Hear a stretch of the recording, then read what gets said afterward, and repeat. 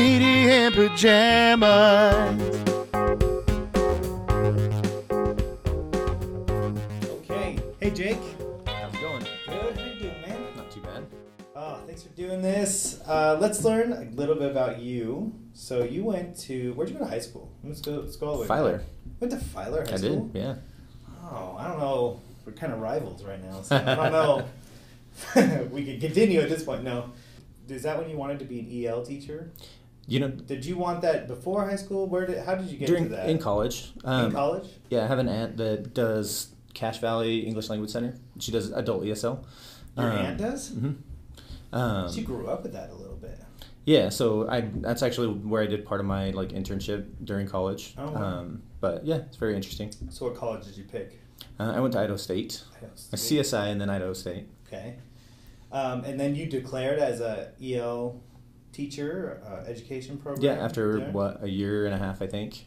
I kind of bounced around. I actually went to Idaho State for geology. Okay. And then I had originally at CSI started under education. Like geology, not like an ed program. Yeah, okay. I was in science. Okay. Wanted to study rocks. Yeah, yeah. So,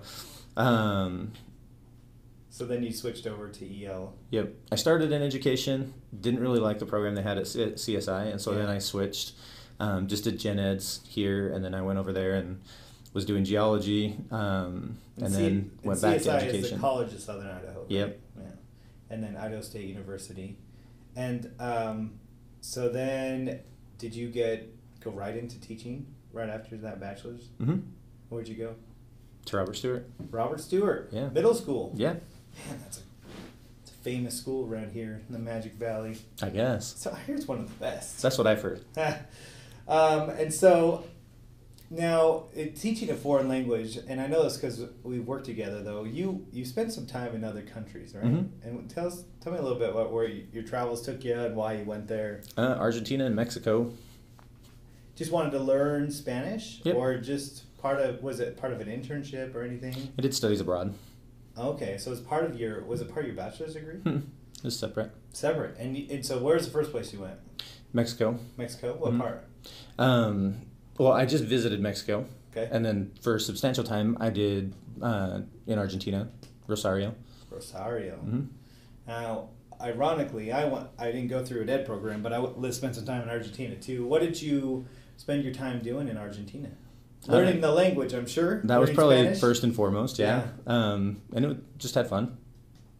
And just had fun in learning the language. That's Yeah. a great ed program. Like, I really would have enjoyed doing a program like that to learn the language. Actually, from Idaho State, almost did another program in Spain. Oh, But okay. then, family came along and Oh yeah. other things were going on, so I couldn't do it. Having kids just slows things down. Yeah. Oh my gosh. So did you take Spanish classes in college? Yeah.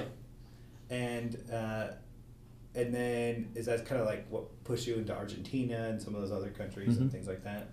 And do you feel like you knew a lot of Spanish going to Argentina?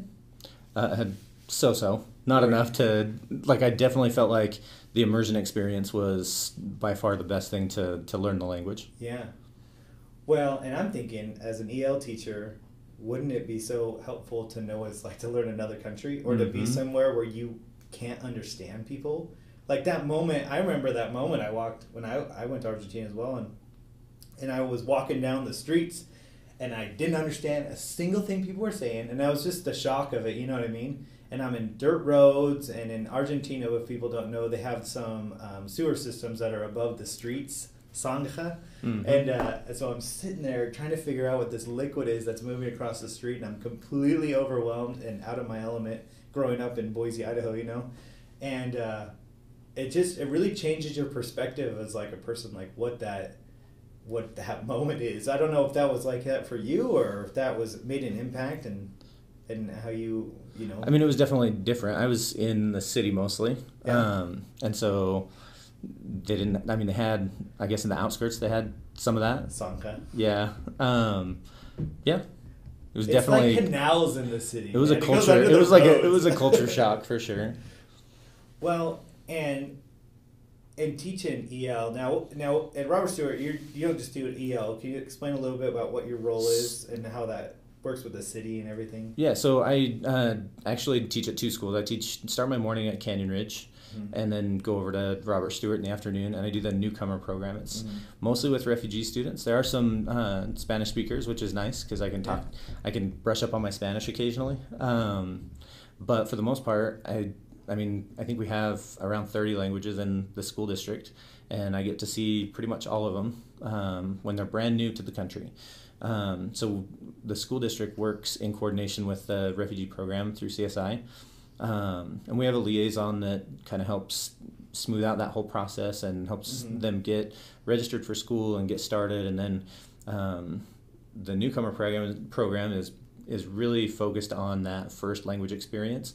It's changed over the years. When I first started doing it, it was an all-day program. Really, I had them for 6 out of 8 class periods during the day, and then they would go out to a couple of elective classes, and then I would prep lots of different lessons. So I would prep like mini lessons in math and science, and then of course with a major language focus. And then a good portion of our day was spent, depending on what the kids need. There's been a huge focus in literacy the last several years. You have a kid that comes in that's SLIFE, or like a student with limited or interrupted formal education. So they may have gone to school, or they may not have at all. I've had several kids that have never been in a school setting before.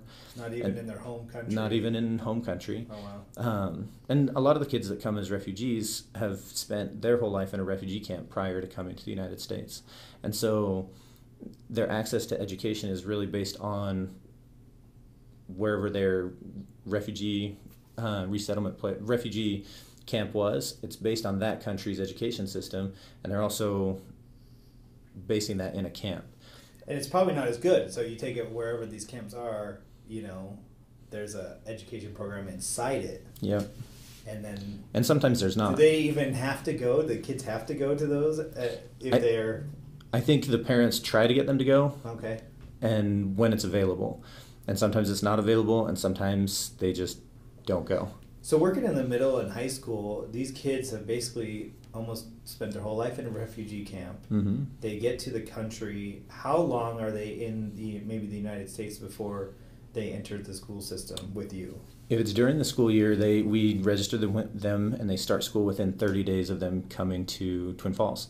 So usually in pretty short order. That 30 days is kind of they have to go to the different health centers and pass physicals and get all of that stuff taken care of, and then they give them that 30 days kind of to get their feet wet in their house, in the community, and then they send them to us and we get them rolling.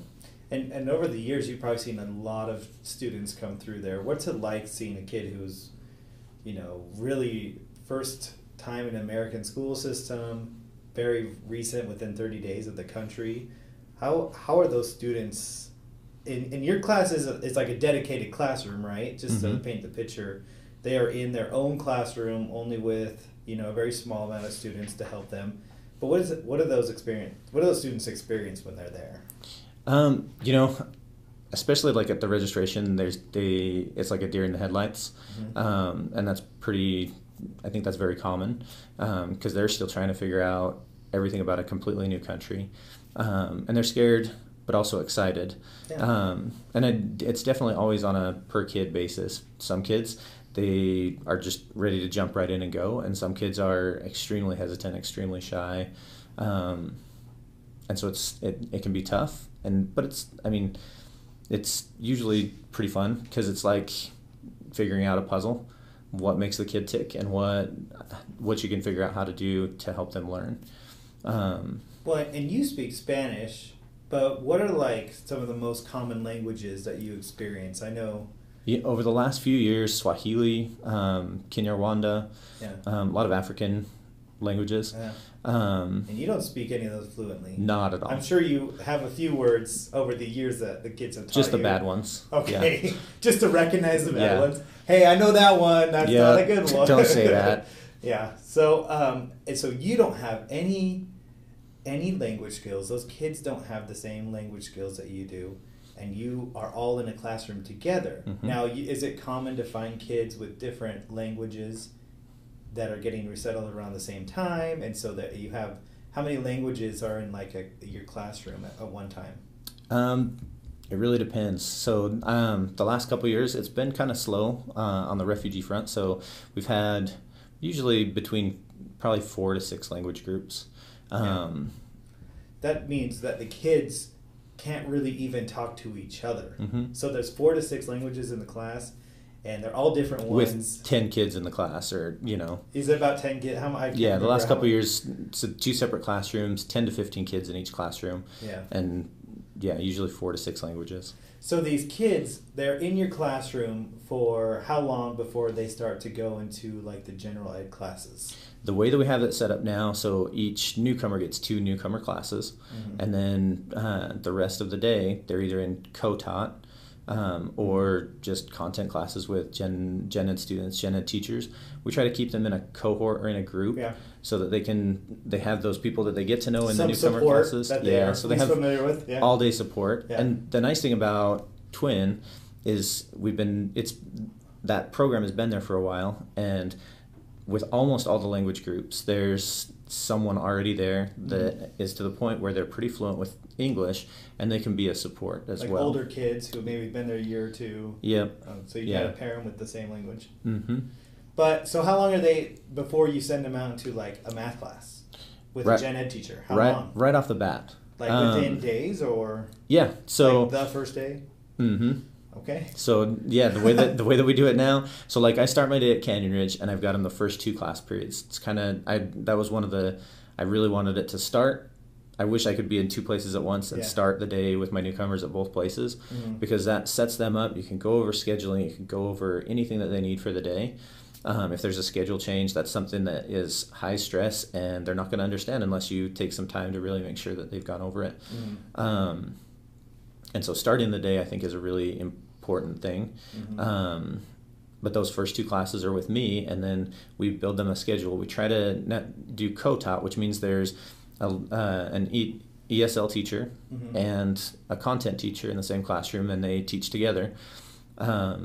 We try to get our newcomers so that they're in as many co-taught sections as are available. The only limit on that is how many ESL teachers we have that are available to be in co-taught classes. Yeah. Um, Well, and I think Twin Falls is fortunate because we have the resettlement area. I know said there's only 2 in Idaho. There's one in Twin Falls, Idaho, and Mhm. one in Boise Yep. area.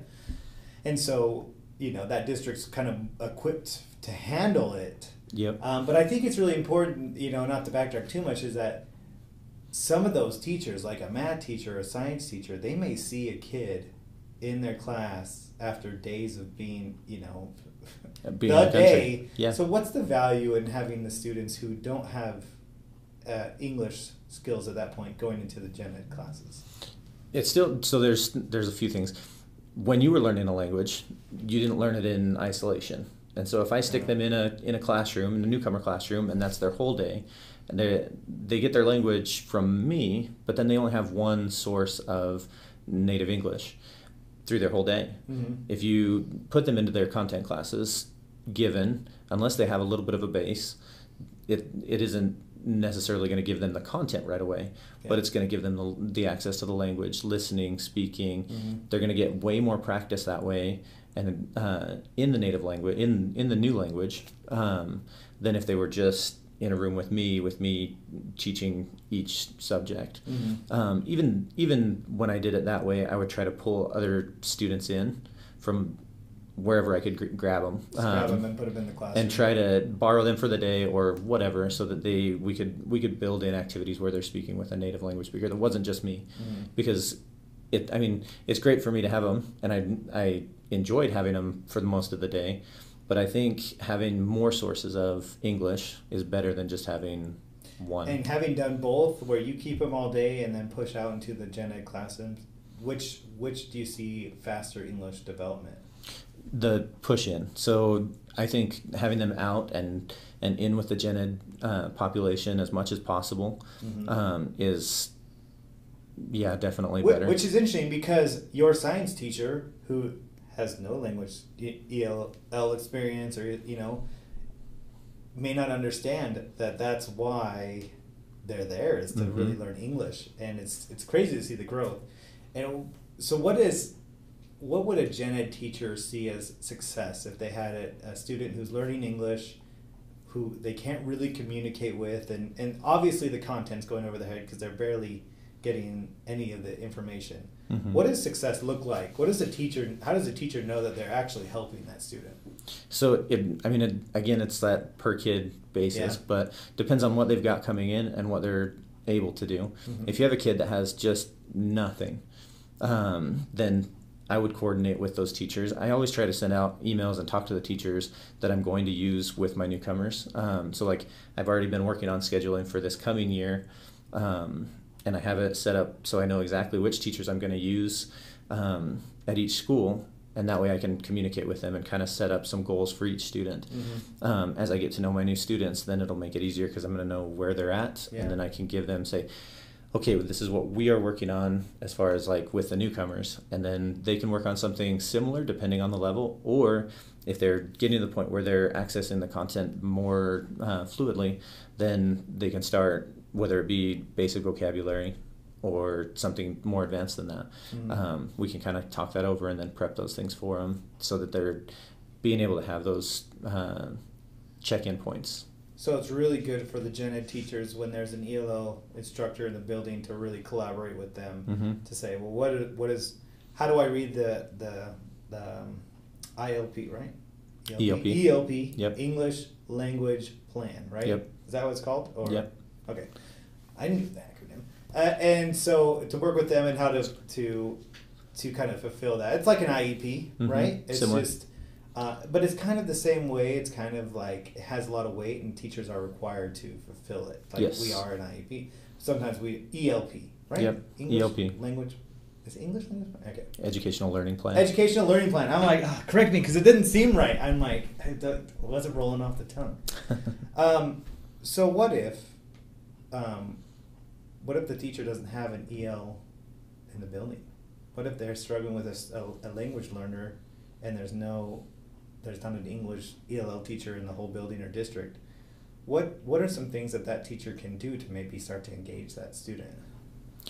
Google is your friend. Pinterest.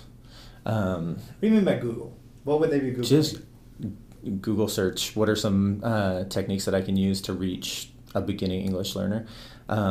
We're a WIDA state, and so you have the WIDA can-dos, and they also have so the can-dos give you basic things that they should be able to do, and it's leveled by beginning. Mm-hmm. Well, in most states, I know Idaho, regardless if you have an ELL instructor, you WIDA test all your students who Yep. are learning language, and then you can look at the can-dos and say, this is what Johnny or whoever in my classroom can actually perform. That's kind of a good guide Mhm. to help them. I'm sure other states have different programs, but something very, very similar. Going back to the ELP, that we have to prepare for each student, right? Mhm. So there's a section that gives you their base, what they already know how to do, and it's filled out in those WIDA can-dos. And then it also has a section for goals in the WIDA can-do. So it shows you what they can do now, or about what they can do now, and then things that they should be working towards by the end of the school year. And so you can base your teaching off of those can-dos, and it kind of works like a little bit of a roadmap for that student. Yeah. And just getting to know the kid, that sounds easier just saying it that way than what it in actuality Actually means. is. And maybe I have an advantage of I can use other students that speak the language.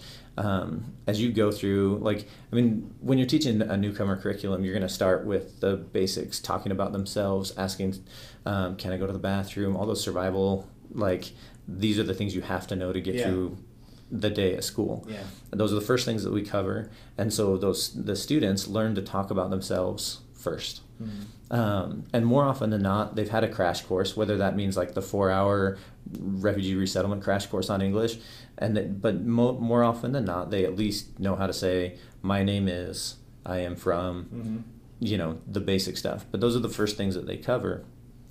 And so it doesn't take very long before they can kind of fend for themselves at least a little bit. And if they can't the students are really good about like finding someone that can help them advocate for themselves. Yeah. So Finding that either adult or other peer who could help them. mm-hmm. Now, I remember when I worked at a school with the refugee center, there was a student who was had some PTSD because when they left their country, there were bombs going off and they were running from house to house while they were getting bombed. Mm-hmm. And so things like the fire alarm were a really sensitive subject.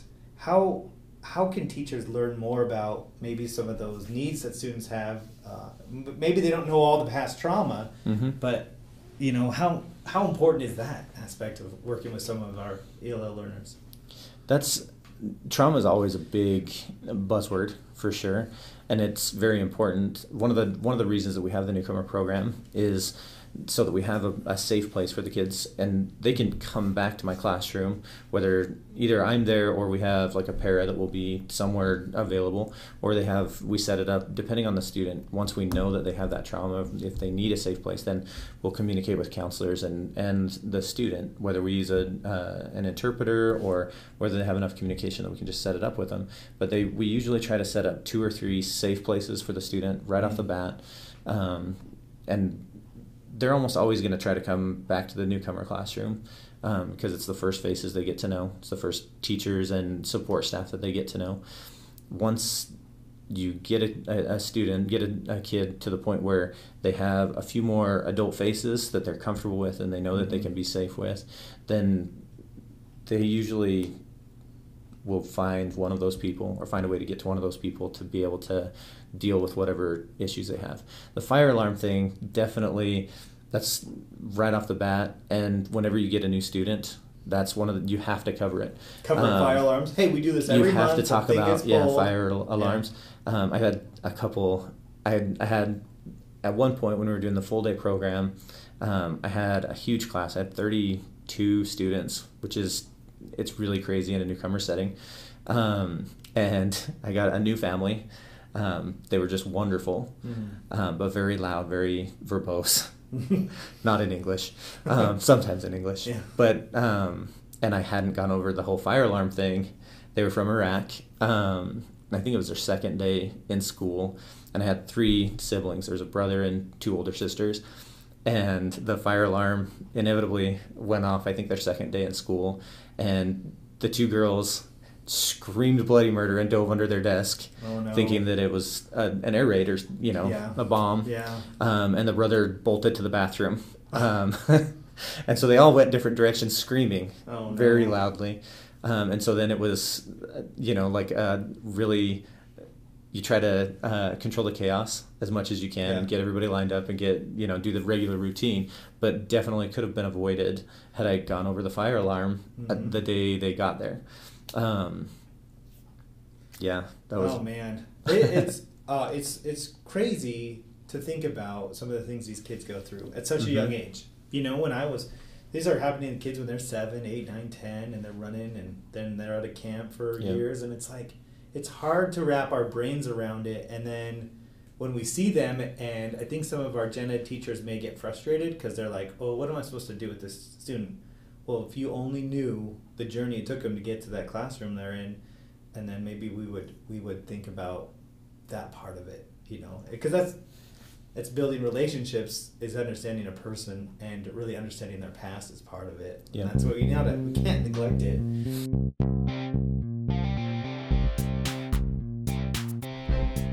Have you seen the videos about Hamish Brewer on YouTube?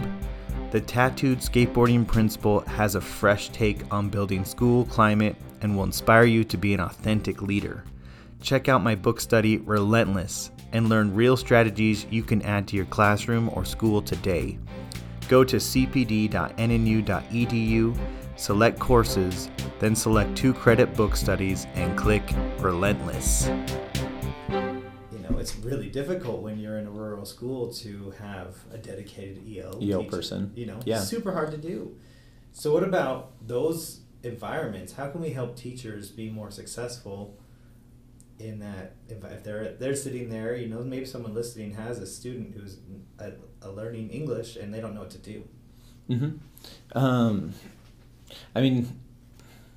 If worse comes to worse, you start from the basics. Like whether they're learning literacy or learning a language, they may not be able to access the full content right off the bat. Yeah. They won't.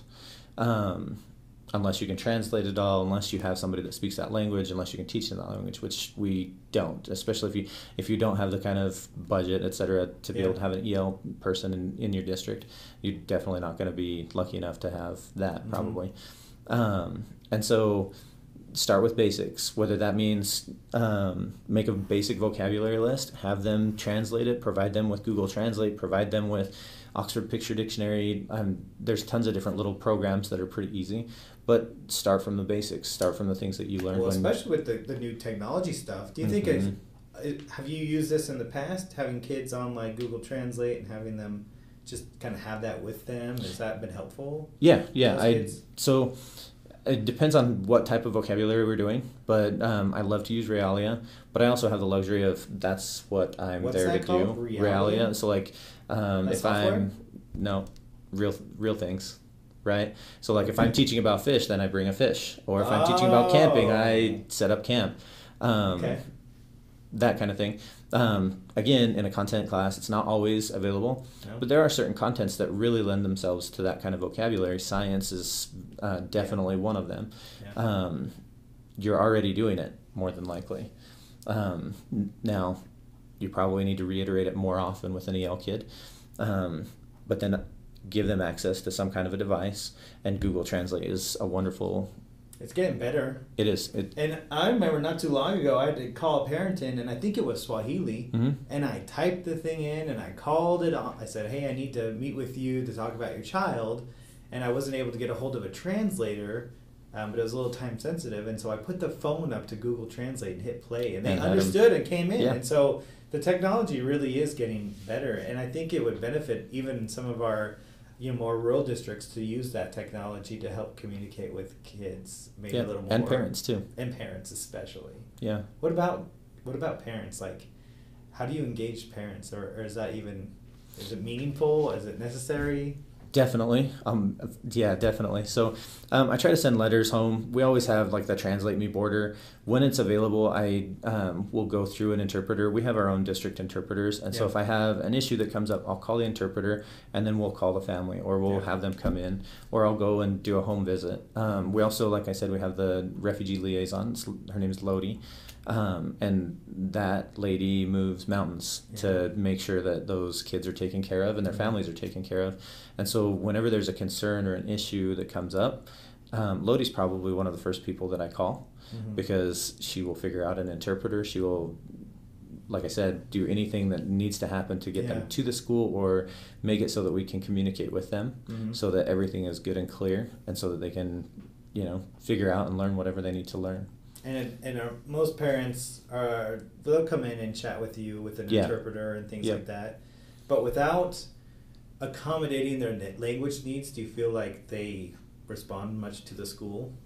Because I think in some districts, in some areas, it's a stretch to even get something translated into like Spanish, or let alone some of these other languages, and get out to parents. Even just the act of trying to make that communication shows that you're willing to go out there for their kid, and I think they will respond to that. I think they quite often, they may not understand what you're saying, what you're doing, but they know that a teacher came from the school to talk to them about or called from the school to talk to them about their kid. And then, the ball is a little bit in their court to figure out communication if you can't figure it out on your end. Now, can that be an expectation? No, but it at least shows that you're trying to reach out, and it gives that shared responsibility. Well, and you talk about the kids have been in these refugee camps for years. Some of the parents and the school systems in a refugee camp probably don't have parent-teacher conferences and things like that. I can imagine. I have no idea. I guess I can't really think, but they probably don't, or depending on what other country they're based off of. So to be engaged as a parent in the school system takes some adult teaching as well, and trying to give and kind of mentorship. And it starts with just reaching out in some way, even if it's an email that you threw into Google Translate roughly and sent it off to the parents. I think that's a good starting point for a lot. And anyone can do it. Any teacher can do it. Just takes copy and paste your email and sometimes you're just knocking on wood hoping that it's really good. Oh, and sometimes it is. I think And it's sometimes good. not. Yeah. But It's better something than nothing, always. better than like neglecting them altogether or not Yeah. including them in the conversation, because I think those parents want to be engaged in their kids' education, and it really does help them. Let's say you're having a behavior issue in class. That's okay to bring in a parent with a translator, or do your very best with Google Translate and try to have that meeting. Yeah. Last question for you. Do you have advice, do you have counsel for all our gen ed teachers and people all over the state, how they can best help and engage our ELL population in learning? Do you have any final wisdom you'd like to share with us and our community? Just try it. Now, you're not gonna be perfect at it, but try. If you don't try, you're never gonna make a difference. So, I mean, everybody has their routine and what they teach, and even if you're just doing that, the kids will get something from you at some point. You're planting seeds, bare minimum. But if you see something or you say, oh, I see this kid, I need to do something to help him, you can ask somebody, Google it, cruise Pinterest, use Duolingo, use Google Translate, but try. Don't just let that kid flounder. Yeah. That's great advice. Don't ignore them. Do something. Just try. And build a rapport. Probably the single biggest thing that you can do with an EL kid, and especially one that's brand new to the country, is just take 2 minutes out of your day once a week and have it be just that kid. Talk to them, ask them a question. They may or may not be able to answer, but it shows them that you care about them, and they'll do more for you if they know that than just about anything. Yeah. I think I appreciate you sitting down, because I think it's so important we don't ignore this population in our schools. And thanks for your advice, Jake. Mm-hmm. All right, see you later. Yep, see ya.